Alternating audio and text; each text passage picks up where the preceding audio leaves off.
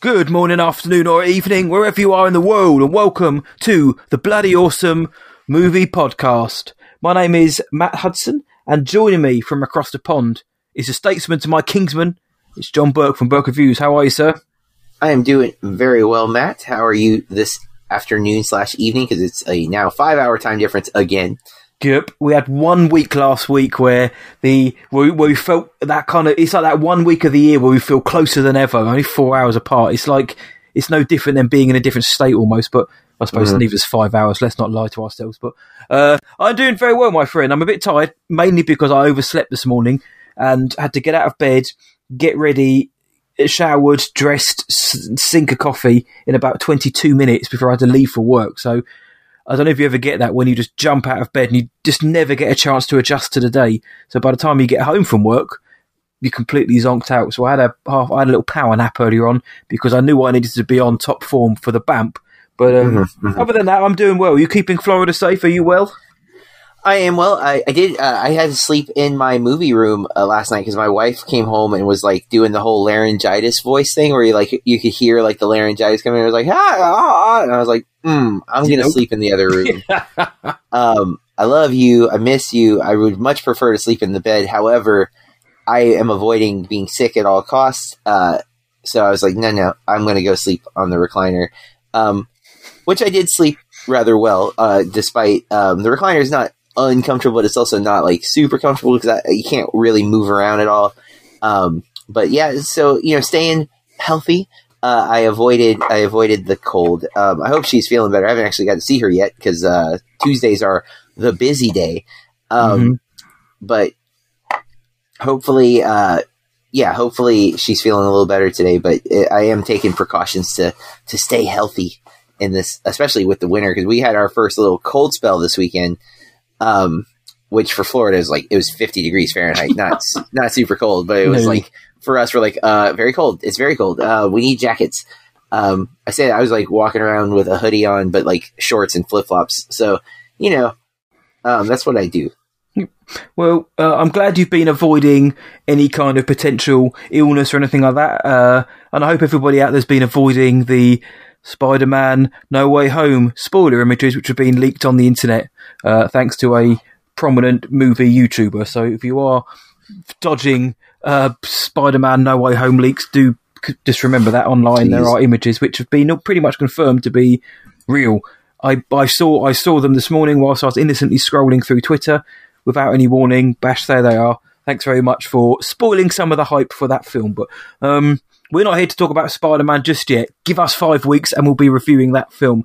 However, on the Bloody Awesome Movie Podcast, we take the most interesting or the biggest film release of the week. And on this episode, we deliver a non-spoiler review, our opinions on the film. And in a few days' time, we drop a mini-sode where we go full spoiler into the film. And this film we're talking about this week is a big film in many, many ways, and it's the latest installment in the MCU, Eternals, directed by the excellent Chloe Zhao, also written by Chloe Zhao, Patrick Burley and Ryan Firpo, and it stars Gemma Chan, Richard Madden, Angelina Jolie, Salma Hayek, Kit Harington, Kumail Nanjiani, Leah McHugh, Brian Tyree Henry, Lauren Ridloff, Barry Keoghan, Ma Dong-seok and Harish Patel.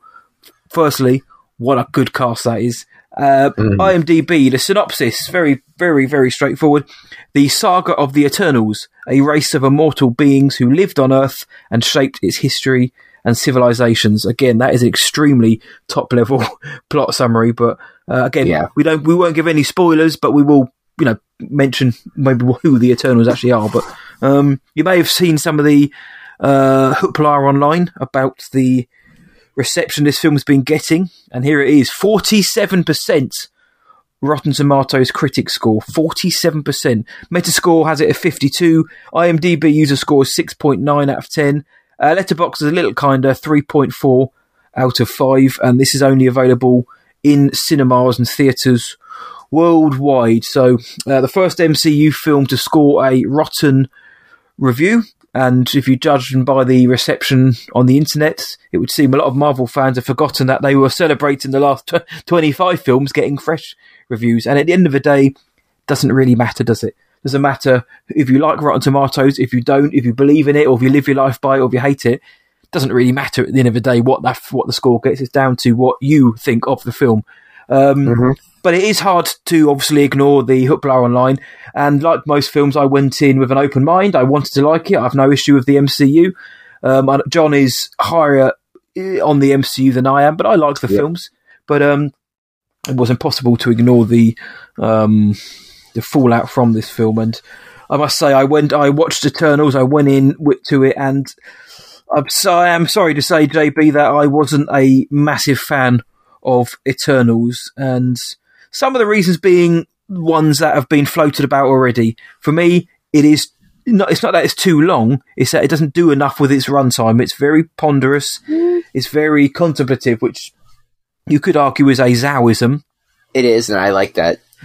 Which I do in her other films, because I think they've got something to say, or they've got something to hang their hat on. Here, I'm not so sure. One of my biggest issues with the film was that you get Chloe Zhao, but you don't.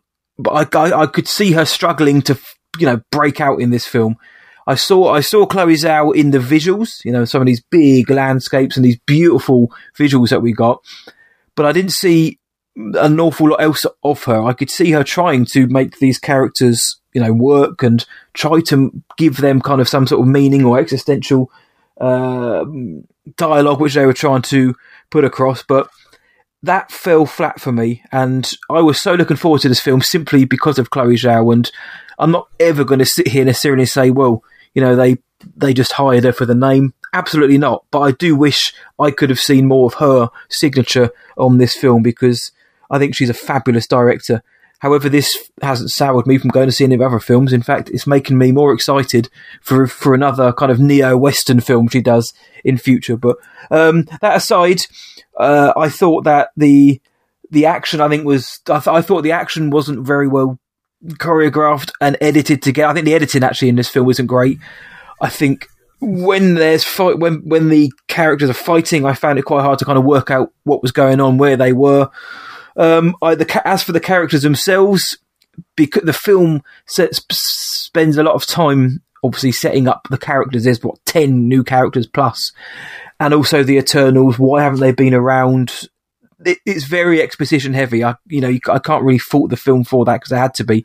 Yeah. But there's only a few characters which really stood out for me. And I think you and I pretty much agree on the majority of these. I think Kumail Nanjiani is very good. I think he's very good. He's more than just a comedy in this film, but he does bring that. Barry Keoghan, I think he's very good. Angelina Jolie, for what she does, I think she has a presence, and I don't know if that's just because it's Angelina Jolie, but I felt that she brought a presence to the film, and what her character is asked to do or not to do only kind of adds to, maybe how good I think she was in this film. Plus, Harish Patel, who is the sidekick of Kumail Nanjiani. And I was worried, actually, and I said this to you kind of off air, but I was worried that Harish Patel was going to be used as some kind of ill-advised comic relief, that they were going to have to see an Indian actor come in and people can laugh because of what he does and the way he says things, but they didn't. They avoided that, and I was very pleased by that. But again, nobody else in the cast is particularly bad, but I didn't get a spark. I didn't get any charisma off them. The best part of the film is the fact that Kit Harington's barely in it. So nothing against Kit Harington, but his acting is not always best. But I feel like I'm really down on this. I have given it a thumbs down, because it just dragged for me. It felt dull. It felt like there was something more needed to happen in between the action. There was for me lots of kind of nothingness. I've wanted an MCU film that feels different. This does feel different, but I can't sit here and just say, okay, I like it because it's different. It's different, but it's missing something, and that isn't the DNA of the Marvel Cinematic Universe. I think it's too long. I think it needs to be shorter. I don't want to say that Chloe Zhao hasn't done a good job here, because she's done what's asked for her. She's delivered a big film. You cannot deny the scope of this film. It is a big film. It looks great. There's some good performances in it, but I just found a lot lacking in the dialogue, in the characters, in the duration of the film. I think the narrative is messy as well, jumping back and forward, and because of so much exposition, I think it got a bit janky at times. But Ramin Djawadi's score is great. he always delivers. I think he's done a good job here. But my friend, as much as I wanted to at least be on the train with this film, I don't hate this film. I'm not disgusted with this film, but at times I was sitting there and I was bored. There was one moment in the film where somebody walked out, and I'm so pleased he did, because it showed what an absolute bigot that person was. But no, great diverse cast, some good performances, but it's missing a spark for me, which it needed in a film this length, with this exposition heavy, with trying to go for this level of human drama. It did need something else, more of a spark, and it didn't have that for me. So I just needed that to push it up a bit more, my friend. But I'm sure whilst I collect my thoughts a bit more in the spoiler episode, we can go into more reasons why. But sadly, It didn't work for me. But you, my friend, I imagine you are on a slightly higher pedestal. Slightly higher, and I do. It's still tempered for MCU films, and I am a big fan, big advocate of most of the Marvel movies. And I have a ranking list on Letterboxd, which doesn't necessarily add up, because like some movies, like I gave Ant-Man 4 stars, but I have it listed as my second movie, and that may not make sense to other people. But I don't think it is a perfect movie, but as far as my enjoyment of it, Ant-Man is really high on my list, because I love Paul Rudd so much. I know that ranking scheme as well, my friend, because I do it as well. Yeah, so it's sometimes I don't follow that pattern, but in this case, that's how I've done the MCU. And I have Eternals at 3.5 stars, and Sam Gruff. Sorry about that. And it's 22 on the list of 26 movies, which is only ahead of Iron Man 2, Thor, Hulk, and Thor the Dark World. And I honestly need to move Thor up over Iron Man 2 looking at this list, because I definitely have grown to like that more. I haven't rewatched Iron Man 2 either, so maybe it would hold up if I watched it again. And I don't even know if Hulk should be counted at this point, because it is so desperate from the rest of it. But that said, just because it's 22, I like all the movies. You know what I'm saying? So like, it's not, I don't like this movie and it's number 22. It's more like, I can't imagine putting it above some of these other ones, but I do still think it's good. And I explicitly have a hard time pointing out things that I think were bad. I do think if you look at the Marvel movies that have a indie director brought in, like Chloe Zhao, I think I can't think of the name, but the person who directed Captain Marvel is the duo. They've done a lot of indie films. There's Taika Waititi, who's now not an indie director, but was an indie director when he did Thor Ragnarok, and Ryan Coogler with Black Panther. None of them had made a movie with big special effects or action sequences, and I think all of those movies suffer in their action sequences.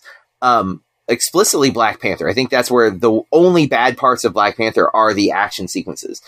And I think it's the inexperience of the filmmaker. And I think with Chloe Zhao here, especially if you look at her filmography, which is all very small, personal, intimate human stories that mostly use non-actors acting, that was a big turn to have suddenly these giant, not just one-on-one epic action scenes, but we have 9 characters that she's having to bring into the fold.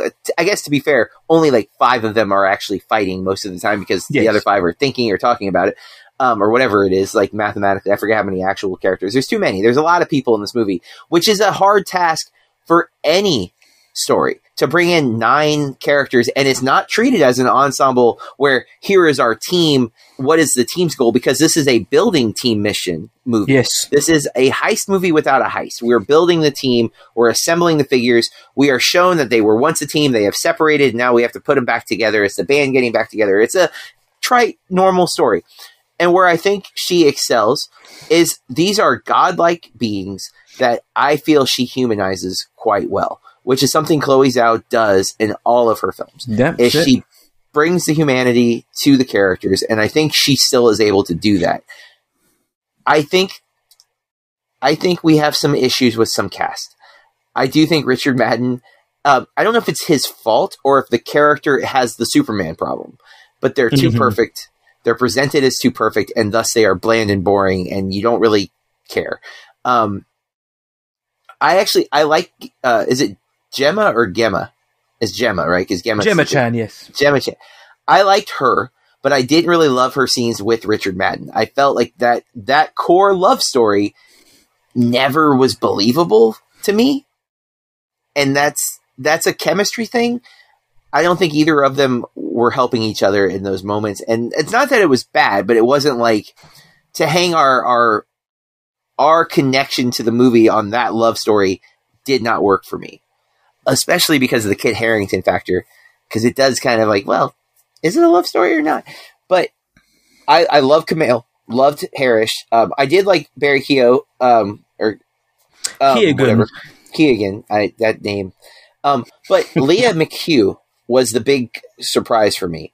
I was not familiar with her. I've not seen her other films yet. She's 14. She's playing a character, Sprite, who I found quite interesting. I also love that Sprite was a storyteller. I don't know if you guys have caught on. I'm a big fan of storytellers. So I was like really into that character and the role. And I think that character gets to do some interesting stuff. I always like Brian Tyree Henry. Yeah. Some of his jokes didn't land that well for me. Like they weren't, I don't think it was his fault. I kind of think that was the scripting of it, but like, that's the thing with Kumail and Harish, the charm is like pouring off of them. Yep. Like they seem like they're having fun making this movie. Yep. Which doesn't always feel that way with other Marvel actors, right? Like some of them just feel like they're doing it for the paycheck. And I think that's what this film needed a little bit more of. And again, not to inject the Marvel DNA in, but you know, it could have just done with a bit more of what Kumail and Harish brought. Mm-hmm. And like, I like the dour kind of, this is like the Marvel DC movie, I guess, in a way. Like it's the more serious, edgy, like, because there's a lot at stake, you know, especially for a team who we don't really know that well. And I do think she manages quite a feat of giving us enough about these characters that we get who they are, we get why they care about the things that they care about. I don't feel like any of the motivations weren't there. The one thing, there is one element of the story that I don't feel comfortable getting into here that I think is maybe weak and could have made it for a tighter film if they removed it. Mm-hmm.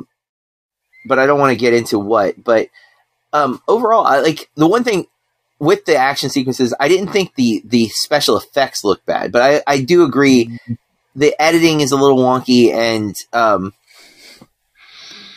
in the action sequences specifically, and the spatial geography gets a little confusing, but I think that happens in a lot of action sequences, and sometimes that's by design because they're supposed to feel chaotic or whatever. I wasn't bothered by that, but I'm not going to dispute it either. So, but overall, I'm positive on it. I don't think it's bad. Like, I don't think this is the bad Marvel movie. I still think if you're going to give that to any of them, it would fall into like Incredible Hulk, maybe Iron Man 2 again. I should rewatch it. And I actually don't hate Thor: The Dark World as much as other people. I've only, again, seen that one once as well. In fact, for a bulk of these movies, I've only seen them once. But I didn't dislike Thor: The Dark World. I feel like I might have even allowed myself to be pulled under the guise of what everyone else was saying about it. I'm just like, yeah, that was bad. At the time, I think I like Hiddleston and Hemsworth enough that I enjoyed their interactions in that movie. Yeah. That I didn't hate it. So I don't really feel like there's a bad Marvel movie. I think there are less than Marvel movies, and I think Eternals falls into that category. But I think it's still competently made. I still think it is a Chloe Zhao film. I do think she leaned heavy onto that humanity and feel like existentialism that maybe feels more natural in The Writer or in Nomadland, and feels a little out of place for the big epic hero movie. And I think that I think that formula works better when it's one character that we're really centering our humanity on. Mm-hmm. And here she is trying to stretch that out into all of these characters as necessity, but it does feel like you're giving up a lot of substance to hit it on all these different people. I think that's a good point. I think and again, I'd never fault Chloe Zhao or Kevin Feige for coming together and saying we're a perfect team to make this film. I think it was a big deal for Marvel to get Chloe Zhao. I think it's equally a big deal for Chloe Zhao to step out of her potential comfort zone and do such a massive film. Again, not just in terms of scope and character cast, money-wise, I mean, this is a big budget film with a lot riding on it. So, and I certainly hope that they continue to take those chances. But I think what you've just said was pertinent. Had there only been kind of 2 or 3 characters, I do generally think the film may work better, because obviously it would have been a different story. But you can imbue that humanity and that kind of raw authenticity more so when there's less to work with, like she has done in her previous films. And I think them actually, because there's nothing to say that her style wouldn't work in the MCU or in Star Wars, as she's been rumoured to be apparently helming the Kevin Feige Star Wars film. That could be great. It might also not be, just because it's Star Wars doesn't mean it's going to be great. But again, it depends on what you're given, what you're asked to create, and also, yes, the boundaries of which you can work in, because that there would have been that as well. Again, the other question, which is kind of more also for the spoiler chat, but is, does this film, does the sheer scale of this film, and like the story and the characters and what we're dealing with, I've seen a few people say it kind of makes the rest of the MCU feel only just a little bit small in comparison, because of what we're dealing with. Like the trials and tribulations that came in the other films is nothing compared to, what we're seeing in this film. And I can't deny that during it, you do kind of think like this is like galactic scale. This is huge, and more so than a snap. But we'll speak about maybe more in the spoiler episode. But did you get that feeling when you're watching that this is very big and kind of makes the rest of the film pale somewhat? Yeah, to a degree. And the other, kind of in a related note to that, it feels a little bit like white noise compared to every other Marvel property right now, because it's not directly addressing the multiverse, which is where everything else seems to be centered around, between WandaVision, Loki, What If, and we know Spider-Man, and Shang-Chi, and another movie that references the multiverse that I won't say in case it's a spoiler. But this movie's doesn't even acknowledge that a multiverse is a thing. And so coming out now in the middle of all the multiverse talk, it does feel like, when is this? Is this before the multiverse stuff happens? I kind of think that's the same thing with Black Widow. It feels like it's out of the conversation with the current MCU films. And so it doesn't feel as important, I think, in the grand scheme of the MCU. No, I hear you, my friend, and I do think there are worse films on paper in the MCU, but I will admit this is probably, for me, the one that made me feel the most, here we go, the most bored, but I think that's just due to how long it was. Again, I like a long film, but I think it's because of the long stretches before we really get to what we need to get to. It did not feel long to me, so that's why I'm surprised. I was, when it ended, I was like, there should still be 20 more minutes left based on my calculations of time. Not for the movie. I thought I still had 20 minutes left. And there is a little bit more of a resolution scene that you don't get in a lot of the Marvel movies where we it's over, but here's this thing. But it still felt early, and I was like, all right, I guess. That's fair dues. But there are, and again, if you haven't seen the film, obviously stay behind in the credits, because you're going to get a couple of scenes as well we're not going to talk about here, but obviously they then potentially maybe set up where we're going or future installments or storylines. So, but again, this is Marvel, that's going to happen, or any comic book property. So Eternals, then, I wasn't particularly hot on it. Again, didn't hate it, but just didn't work for me fully. JB was slightly more up on it. Anything you want to say about Eternals, JB, before we move on? No, I don't think it's bad. I don't think it's necessarily the most impactful. So I totally kind of agree with your take. I can see why it might be boring for some. But overall, I think it's good. It's just, there's so many other Marvel movies that just do more, I think, of what we're expecting from a Marvel movie. Yep, I agree with that. Arguably, Nomadland and The Rider are even slower films, but I wasn't bored during those, so no. Take of that what you will. But so that's our Eternals non-spoiler episode. Our spoiler mini-sode will drop on Monday, so if you want to hear our thoughts on specific moments, do tune in for that on the Bloody Awesome Movie podcast feed. So now we're going to move on to our next segment, which we call Chuffed Headlines. Movie or pop culture headlines that caught our attention for whatever reason. We decided to tell the other one what caught our eye. So JB, what's been catching your eye this week? So I Andrew Garfield and Spider-Man keep getting brought up because people still are hoping he's going to show up in Far From Home. Yep. And this headline caught my eye. Andrew Garfield reflects on heartbreaking Spider-Man movie experience.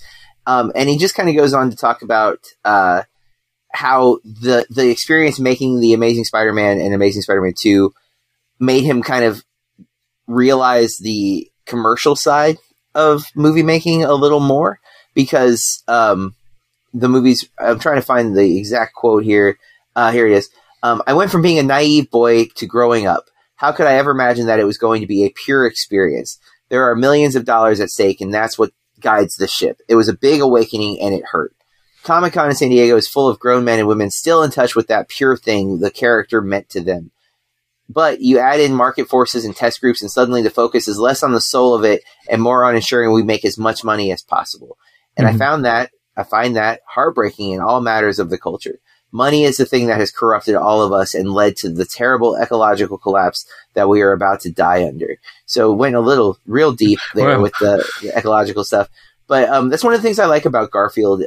You could tell that to me when the moment he was announced as being Spider-Man, that it was something he genuinely was doing out of love. Yes. And not with the intent of, wow, this will be my big money box office draw. And while that is still true, that there was going to obviously be a big payday for someone playing Spider-Man, that clearly wasn't where he was coming from. And I actually feel that way about Holland as well.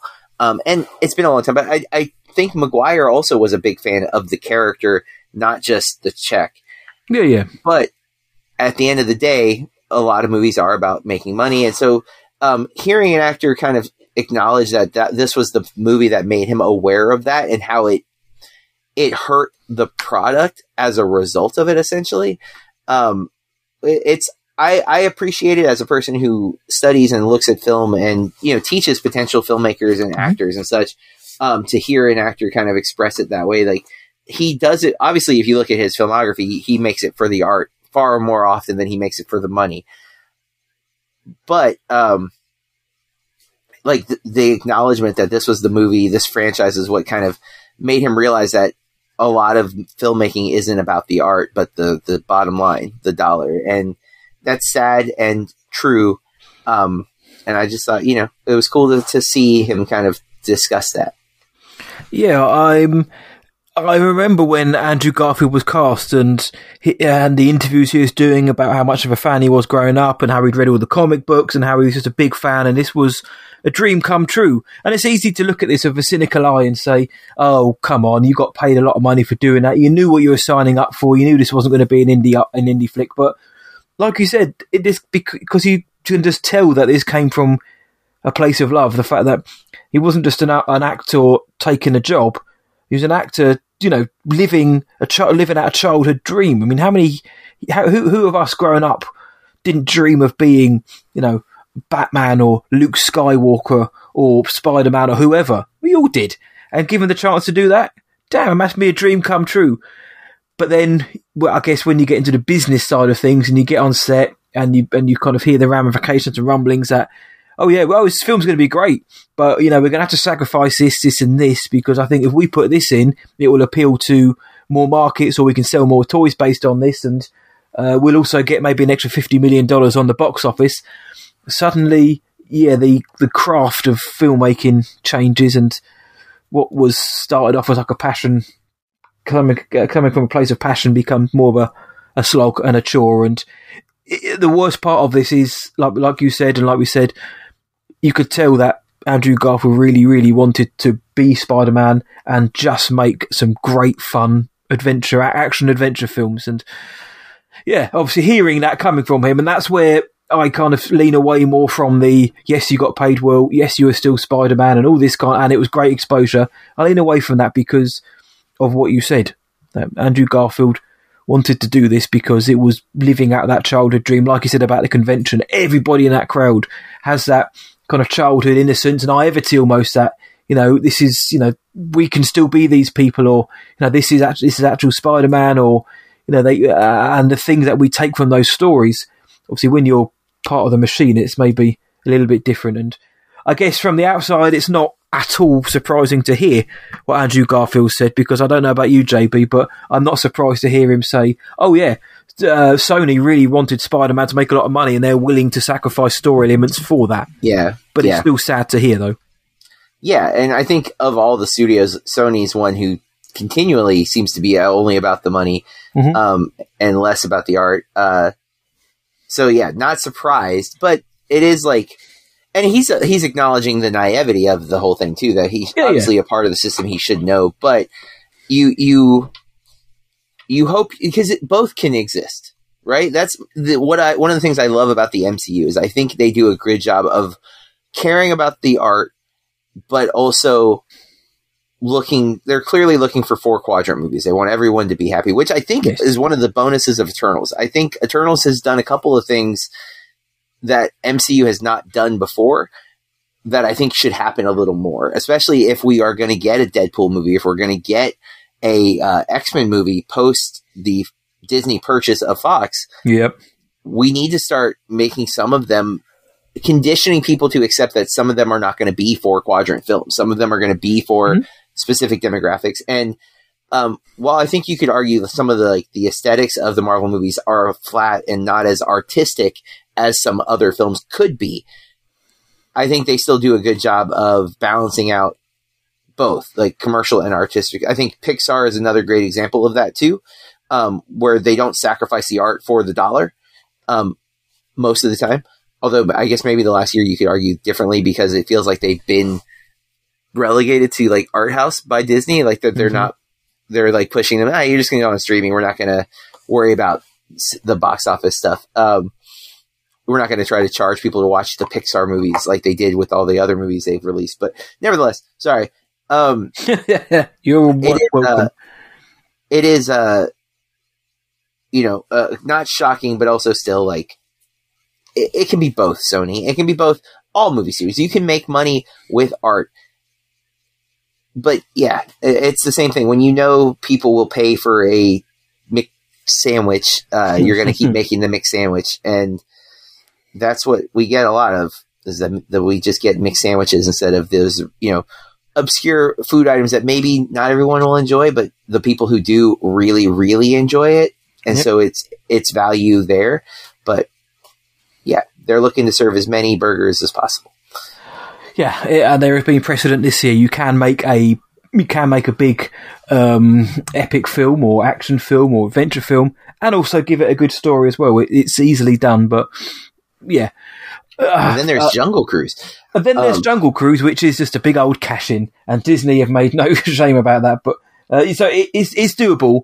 But it is a shame also because Andrew Garfield just comes across as a decent guy, and I really wouldn't want to be Andrew Garfield this week because he's up in the press junket for his new film, but nobody's going to be talking about his new film. They're going to be talking about a film coming out next month, so I feel very sorry for Andrew Garfield this week. But for my story is about a film which was due to come out in 2 years' time, but it isn't anymore. Probably shouldn't really be surprising, and it's the news that Star Wars Rogue Squadron has been shelved.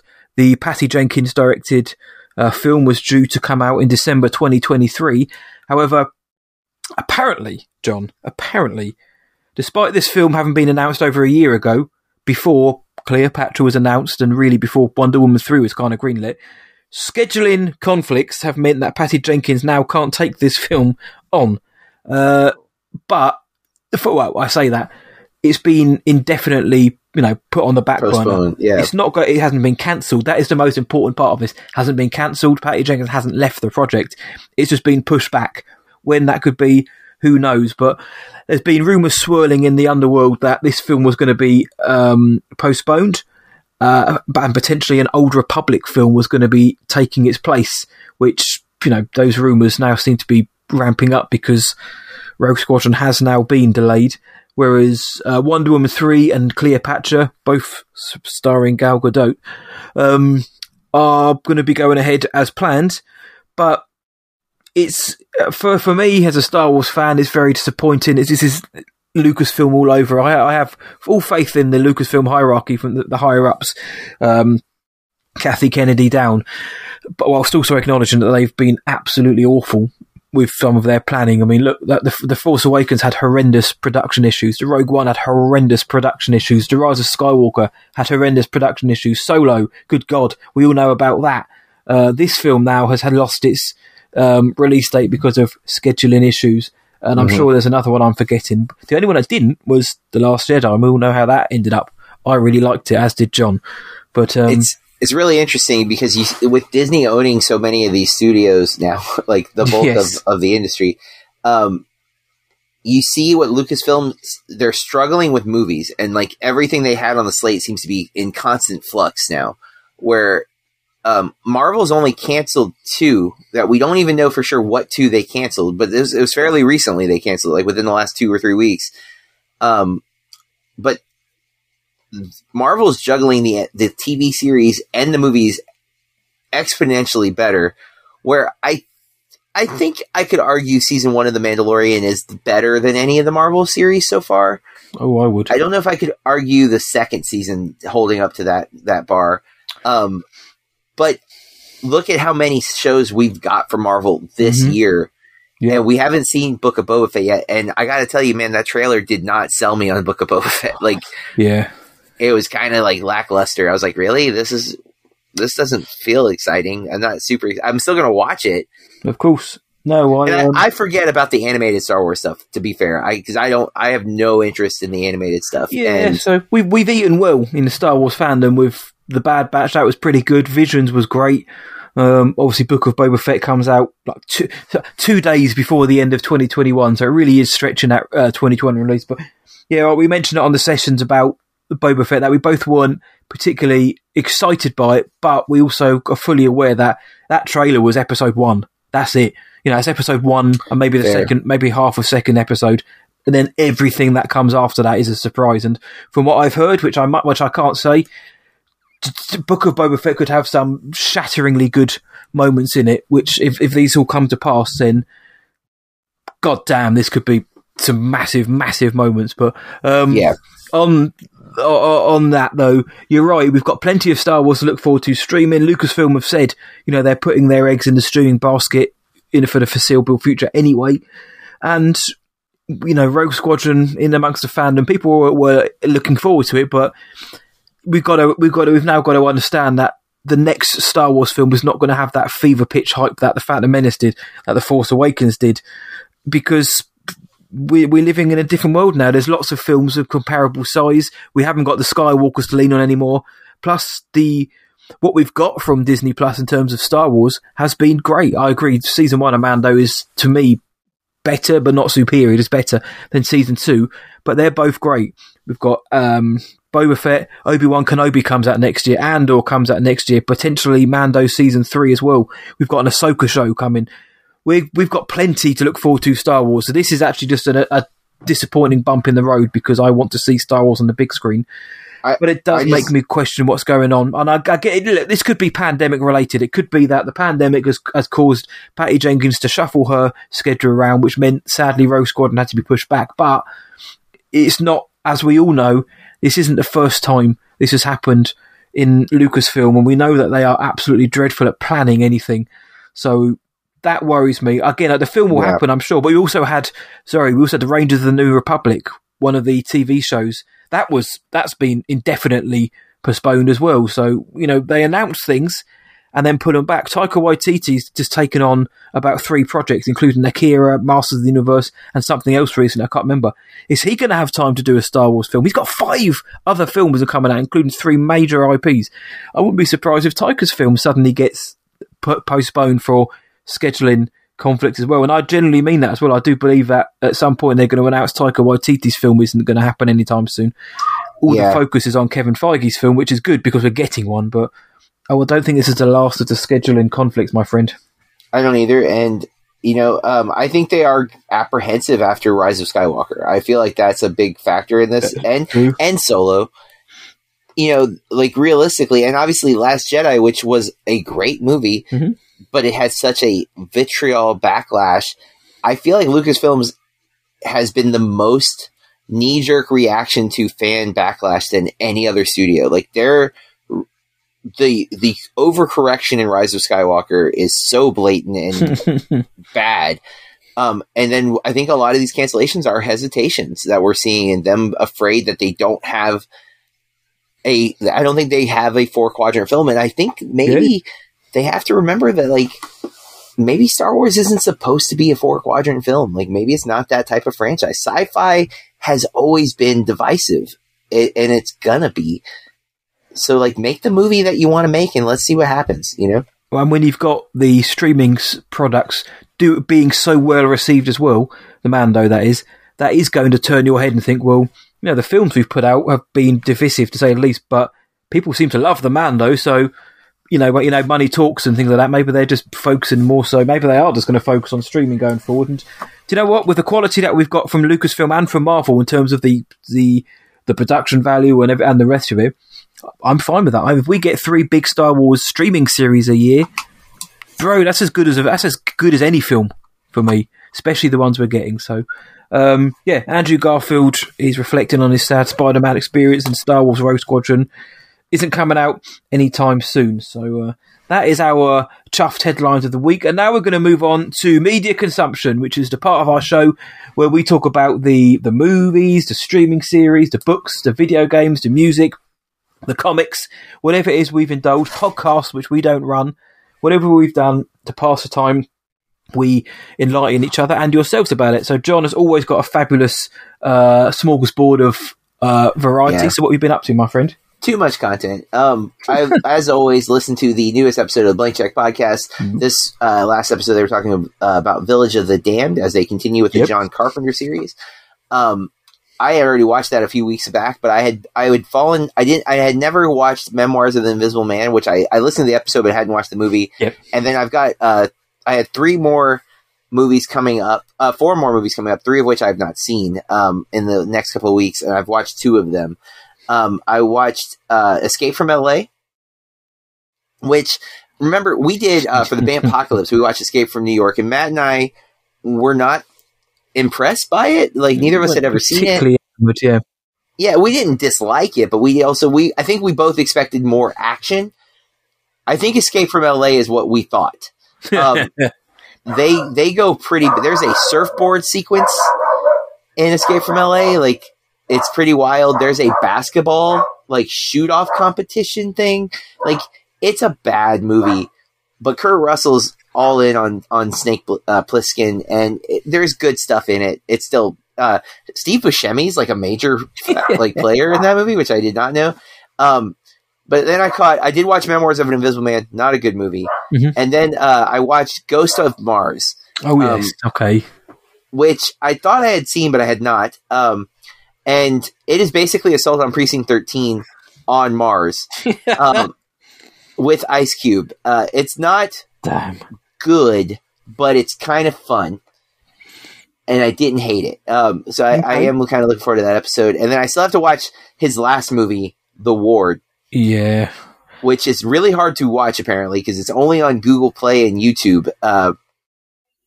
And it's like $3 to rent and like $12 to buy, which I'm definitely not going to buy it because I've heard nothing good about The Ward. But I am going to check that out. I've watched also, though, The Entity from 1982. Yes. Have you seen that? Oh, I have seen it, yes, within the last year or 2. I really liked it. Mm-hmm. It's definitely a hard watch at times because of the style, but it's really impressive. Like, some of the things in the movie, I was just like blown away by, like, the visuals. I'm like, how are they doing that? Like how am I seeing a arm being squeezed by an invisible hand? Like, and it looks like a person is being grabbed. Like, stuff like that was pretty cool. It wasn't always an arm, but I'm just trying not to be graphic. Barbara Hershey goes all in as well, doesn't she? She does. It's an incredible performance. Mm-hmm. Not an easy movie to get a hold of. I had to buy the, I believe, Scream Factory Blu-ray for $20. But good Blu-ray. I thought the quality was quite good visually and everything. For Movie Club this month is Mint in Box. These are movies that we own but had not watched, and I've been waiting to check this off my list. The Innocents. Which is, I have the Criterion Blu-ray. It is based on The Turning of the Screw. It's on Martin Scorsese's top horror list. What a movie, man! Like the cinematography, the lighting is so incredible. Really cool story, and that did lead me. I started watching the Haunting of Bly Manor last night. However, no, I took NyQuil last night. fell asleep like the last 5 minutes of the episode and like woke up when episode 2 had started. I was like, crap, I didn't mean to fall asleep. So I got to rewatch the end because I definitely missed something. But I'm really like, it's funny because I watched The Haunting earlier this year and I realized that it was Hill House. So I watched The Haunting of Hill House, watched The Innocents. I think I knew that it was Turning of a Screw, but I had forgotten. And so as soon as I finished, I'm like, well, now I got to watch Bly Manor because now I'm like super intrigued in this whole thing. So they've got me. I went to the theater, watched The French Dispatch, much more up on it than you were, but still not. I don't think it's my favorite Wes Anderson film by any means, but I did like it quite a bit. I like it more than Darjeeling Limited for sure. That was my least favorite Anderson film. Okay, I liked it more than Isle of Dogs, that's for sure. I also like Isle of Dogs. I think that's crazy. I don't understand that, but. I did also watch a movie that we're going to be talking about next week, Spencer. I won't say much about it for now. And then last night, before I watched the one episode of Haunting of Bly Manor, I watched Bong Joon-ho's Memories of Murder. Ooh, yeah. I've only got 2 more Bong Joon-ho films to watch, but I very much like this one. Although it took me a while to figure out what tone he was going for. I often think that might be a cultural barrier. I had the same issue with Mother at first, where I'm like, is this supposed to be funny? Or is this supposed to be like legit serious? And I think it's intentionally hard to decipher. I think that is kind of his style. He does have like a sense of humor about a lot of the terrible things he's talking about. But man, once I was on board with the characters, I was on board with the characters. And at the end of the film, I was frustrated, but I think I was supposed to be frustrated, and I'm just fascinated by him as a filmmaker. I really think he's one of the best working filmmakers today. Can't wait to see what he does next. That is one that I haven't seen of his. I would very much like to see that. It's on Criterion now, which is what I watched it on. I'll have to. Now I'm going to become a Criterion fiend. Now we'll get to that shortly. But again, another interesting batch. The Entity I like. I haven't seen The Innocents.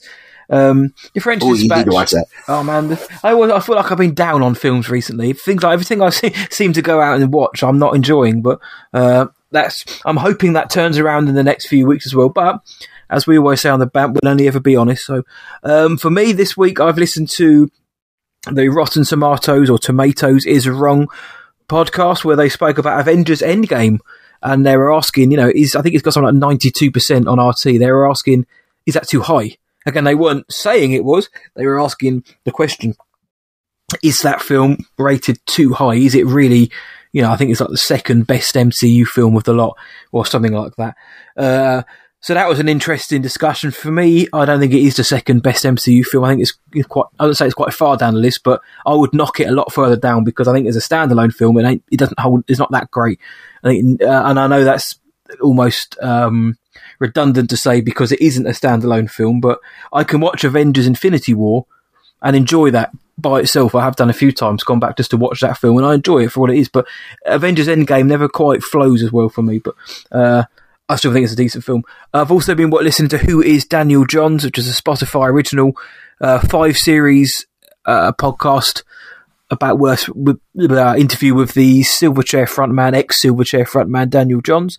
Very kind of candid, raw interview about his struggles with becoming a rock star at age 14/15, mental illness, abuse, and all the problems he faced, and why he's never going to get the band back together. And there's so much good stuff in that. Really, really good listen. Really kind of transparent as well, which is what I like in in an interview series with anyone. Is I don't want it to be a puff piece, and it isn't. It isn't just people saying, "Look how great this person is." No, there's conflicting opinions, and you kind of feel like you're looking through the looking glass a little bit. So, if you like Silverchair or rock music or just kind of interesting figures, it's well worth a listen. I think each episode is about half an hour long, so that's on Spotify. Nice.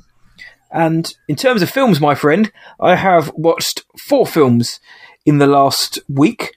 I went back I watched Nerve. I got it on Blu-ray. I think it cost like 50p, so $70 cents. Picked that one up in a bundle of about 20 other films. Nerve, which stars Emma Roberts, who I love Emma Roberts, Dave Franco, and other people. It's kind of like this odd kind of sci-fi sort of PG-13 thriller with a pretty good premise, actually. And it's actually pretty good. Have you seen it? You've seen this one? Do you think I saw it in the theater. Oh, man. I thought the end was what kind of lost me, but overall, I enjoyed the movie. Yeah, I found myself thinking, do you know what? I would probably do most of these things for $5,000, $10,000, just because. Why wouldn't you? But the further down the rabbit hole you go, you realise it's a bit more sinister. But I thought it was pretty good. 2013, I think it came out, so it was about nearly 10 years old. But I think it's a pretty decent film. It looks good, the acting's fine, and the premise is decent as well. So if you're looking for a pretty solid PG-13 thriller, check out Nerve.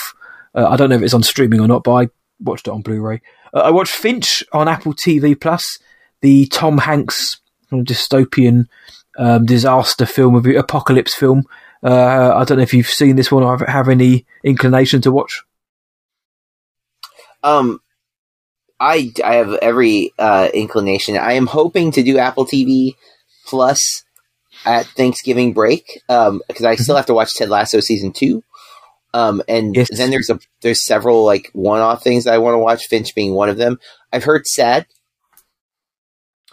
Yes, it is sad, but again, the only reason it's sad for me is Tom Hanks, isn't it? This is Tom Hanks. They got Tom Hanks for the reason, and the reason being to elevate a pretty boring, a pretty naff standard film. It isn't great. It's not It's not awful. And I know I say that a lot to kind of justify why something isn't my favourite, but it's kind of similar. It's not like Cry Macho in the fact that Cry Macho really was just throwaway, but it's similar in that Finch just kind of exists without Tom Hanks in the starring role. Nobody, this is just another streaming dystopian type film. Tom Hanks, obviously, the fact that they got Tom Hanks is the reason why people are interested, and it's because of Tom Hanks being able to kind of inject his star quality, his talent, and yes, his emotive side into this film is what will get the tears jerking. But I wasn't overly keen on this film. It was very, very middle of the road for me. Gotcha. A few things didn't work, and I didn't expect huge things from it. And again, this is kind of streaming bias. I did think, well, is it going to be great because it's a streaming film and because of the subject matter? I know it's based on a book, but it wasn't great. But Tom Hanks is fine in it, and he does elevate what would have been otherwise pretty mediocre. So I am really aware that, again, most new releases I seem to be quite down on. I then saw The Card Counter, Paul Schrader's new film. Paul Schrader, Oscar Isaac, Tiffany Haddish, Ty Sheridan, Willem Dafoe. God damn, I love this film. I think this film was great, my friend. I liked, as you know, I thought First Reformed was stunning. Yes. 4 years ago now. And Paul Schrader's come back with a film about a guy who counts cards. But there's more to him than that. Oscar Isaac plays a dude called William Tell. And this guy's got a past. Let's just say that he's got a past, which he's kind of trying to escape from. Apples off of people's head with bows and arrows, right? That's exactly the same William Tell. I knew as soon as no, it's not. As soon as I heard his name, I was like, where have I heard that name from? So I'm so glad that you're famous name. Yeah, I knew it. I was like, surely I haven't heard. This isn't the story of William Tell I know. I'm so glad you said that because it kind of felt like a little weight's come off my shoulders now. But that's his character's name, and he's got a past, and he's kind of trying to find ways to escape it, but it isn't quite as straightforward as it seems. It's a very methodical film. It's a very layered film for me, and it's really, really, really well executed. And Paul Schrader's pulling no punches with his subject matter, the war on terror, American nationalism, or just nationalism in general, masculine. There's so much going on here. I thought this film was excellent, and it's one of the best films I've seen this year. Are you, again, The Card Counter, is that coming out near you? You going to check it out? I don't know if it's going to come close to me in theaters. I'm really hoping our last month of movie club for the year is Through the Cracks, movies that came out this year but we didn't see. I'm hoping it will drop to like the $10 where I could just buy it on digital. It's currently $20 to rent, and I don't want to spend $20 to rent it. But I will gladly drop like 10 or 15 to buy a movie that you recommend and that has Oscar Isaac and is directed by Paul Schrader, despite him being up and down on his films. Like, not all of his movies are good by any means. But this one does interest me. and even though I've heard mixed things about this particular one, I am a fan of the premise and everything. So yeah, I hope to see it sooner than later. Maybe the theater that I saw The French Dispatch in will get it, and then I can go see it. But it seems like it's a little late for them to get that one. So I have to wait and see. If you do, then I hope you enjoy it. But again, on the back, me, John and myself, we never pander to each other. If John hates it, he'll turn around and say, "Dude, this film was awful," and I welcome that. Hopefully, he doesn't know. And the final film I saw was another streaming film. It was on Netflix. It's The Harder They Fall, which was the new Western film with an absolutely fantastic cast: Regina King, Idris Elba, Lakeith Stanfield, Jonathan Majors, amongst Zazie Beetz, amongst so many more. It kind of tells the story of these historic kind of Western bandits, cowboys, whatever you want to call them, plunderers, who in reality never kind of met, but in this film they're all kind of thrown together to create this kind of fictional. It's almost like an anti-Avengers Assemble type thing, but I thought this film was, again, really, really good. Jonathan Majors is so damn good in this. So good. Idris Elba is very good too, putting off a southern drawl.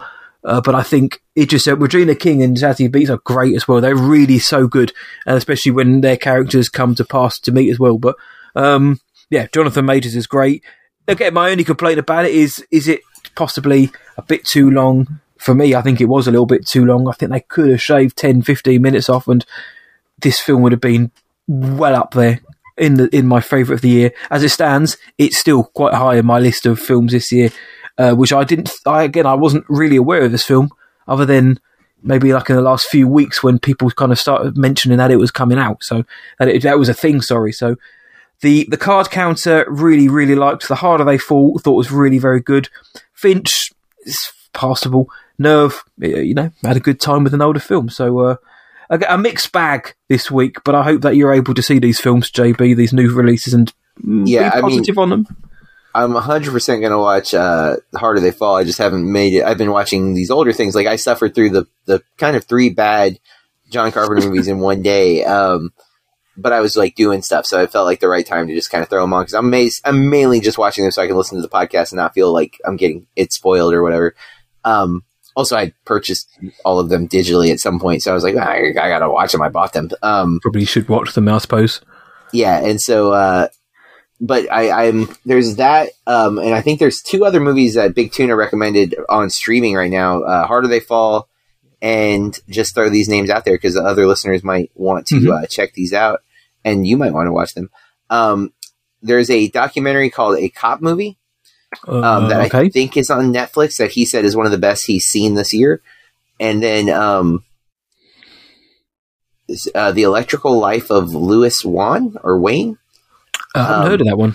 Yeah, I have not, outside of his recommendation. So, but he said it's a great week for streaming with those 3 movies coming out this week. So if you're a Big Tuna listener, check them out and let us know what you think. I'm hoping to watch all 3 of those at some point, but if you're not a Big Tuna listener, then you should be. Big Tuna's a king. Look, we've got Red Notice coming out soon, which is only going to continue the hot streak, surely. Yes. Yeah. I'm sure we'll give our thoughts on that in the next week or 2. But in the meantime, we've had some bloody awesome films this week we've been checking out. But we as a team and as individuals need to work hard to maintain these bloody awesome levels to make sure that when we give you the Bloody Awesome Movie Podcast, it is, spoiler, bloody awesome. So, John, what have you been doing this week to maintain those levels?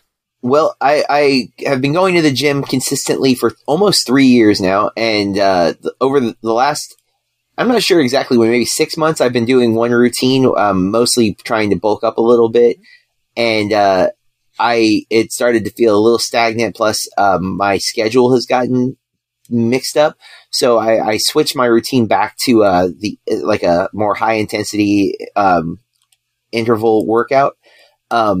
And I had found this workout through like a online company called the Fit Father Project. So it's like exercises geared towards people getting up in my age, like I'm 39. But it's I had done this before. I hadn't done it for about, like I said, 6 months or so. And I really like this workout. It works like in this kind of weird triangle method. So you have 5 exercises. The first time you do them, you do each one time. but you go through all 5. So it's like boom, boom, boom, boom. And then you do it 2 reps.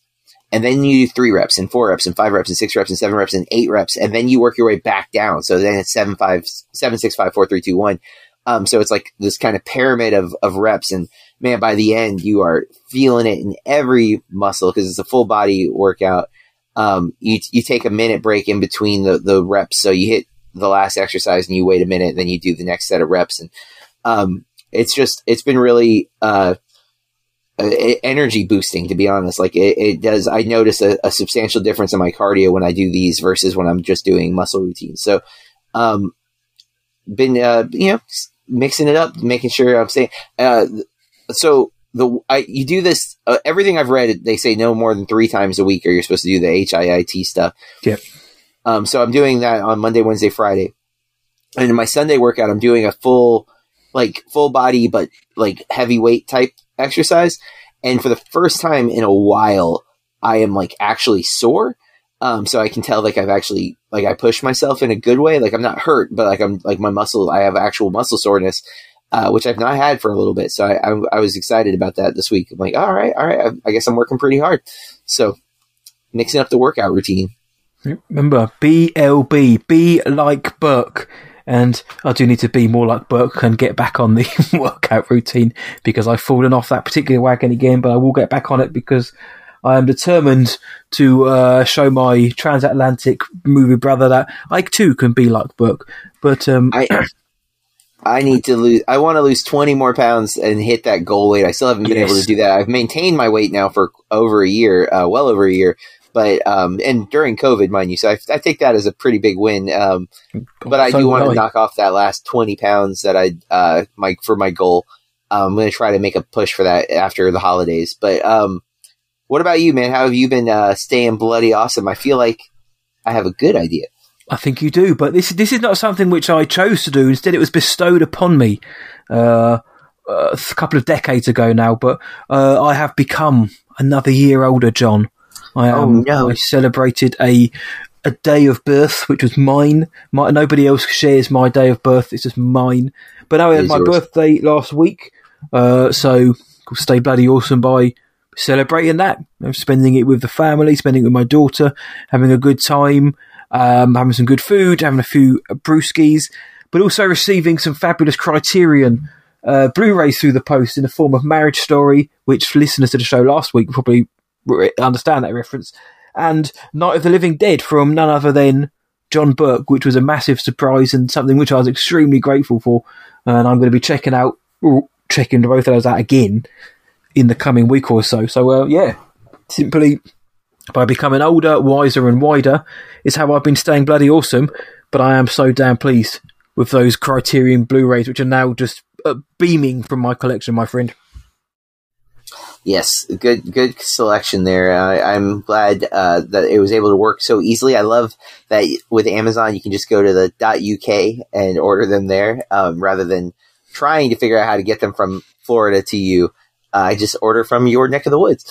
I wondered how it worked because I thought, well, how's it going to work? Because I thought you had to have like but obviously you don't have to have a UK address because you're only sending it to a UK address. So, yep. No, very, very pleased with those. So yes, John's been sweating a lot, and I've been eating a lot for this week. But maybe hopefully next week I can say I've been to the gym. But that is that then for this week's non-spoiler episode of the Bloody Awesome Movie Podcast. Like John said, we're going to be back again next week, and we're going to be reviewing Spencer. And as we said off air, is this where awards season unofficially / officially starts now, the run-up to it? Who knows? I haven't seen the film, John has, but so we're going to drop a non-spoiler episode and a spoiler review of Spencer next week. If you want to let us know your thoughts or anticipation on Spencer, you can do on our social platforms, on Twitter at BAMP_podcast, BAMP_podcast, and on Instagram, John? And we are at Bloody Awesome Movie Pod. If you're on Facebook or Meta or whatever it's called nowadays, the Zuckerberg platform, just search Bloody Awesome Movie Podcast and you'll see John and myself beaming back at you. If you can find me, whatIwatchtonight.co.uk and What I Watched Tonight across all the socials and Letterboxd, and you can find John at BurkeReviews.com and at BurkeReviews on all the social media platforms. Do go check. We'll check both of us out because we're both really swell guys. If you like what you've just heard, and we certainly hope you do, please share it with your friends. Let them know that there's a movie show out there which is unbiased and spoiler free, other than on Monday's minisode. And if you wouldn't mind and have a spare minute, please do consider chucking us 5 stars on your podcast provider of choice, because it helps us grow, gets more listeners in. It means we get to hear more movie opinions each week, which is kind of what we're here for. So thank you for listening. And with that, as always, stay bloody awesome. And keep watching movies. Blood, blood, blood, blood, bloody, blood, blood, blood, blood, bloody, blood, blood, blood, blood, bloody, blood, blood, blood, blood, bloody, blood, blood, bloody. Awesome. Blood, blood, blood, blood, bloody, blood, blood, blood, blood, bloody, blood, blood, blood, blood, bloody.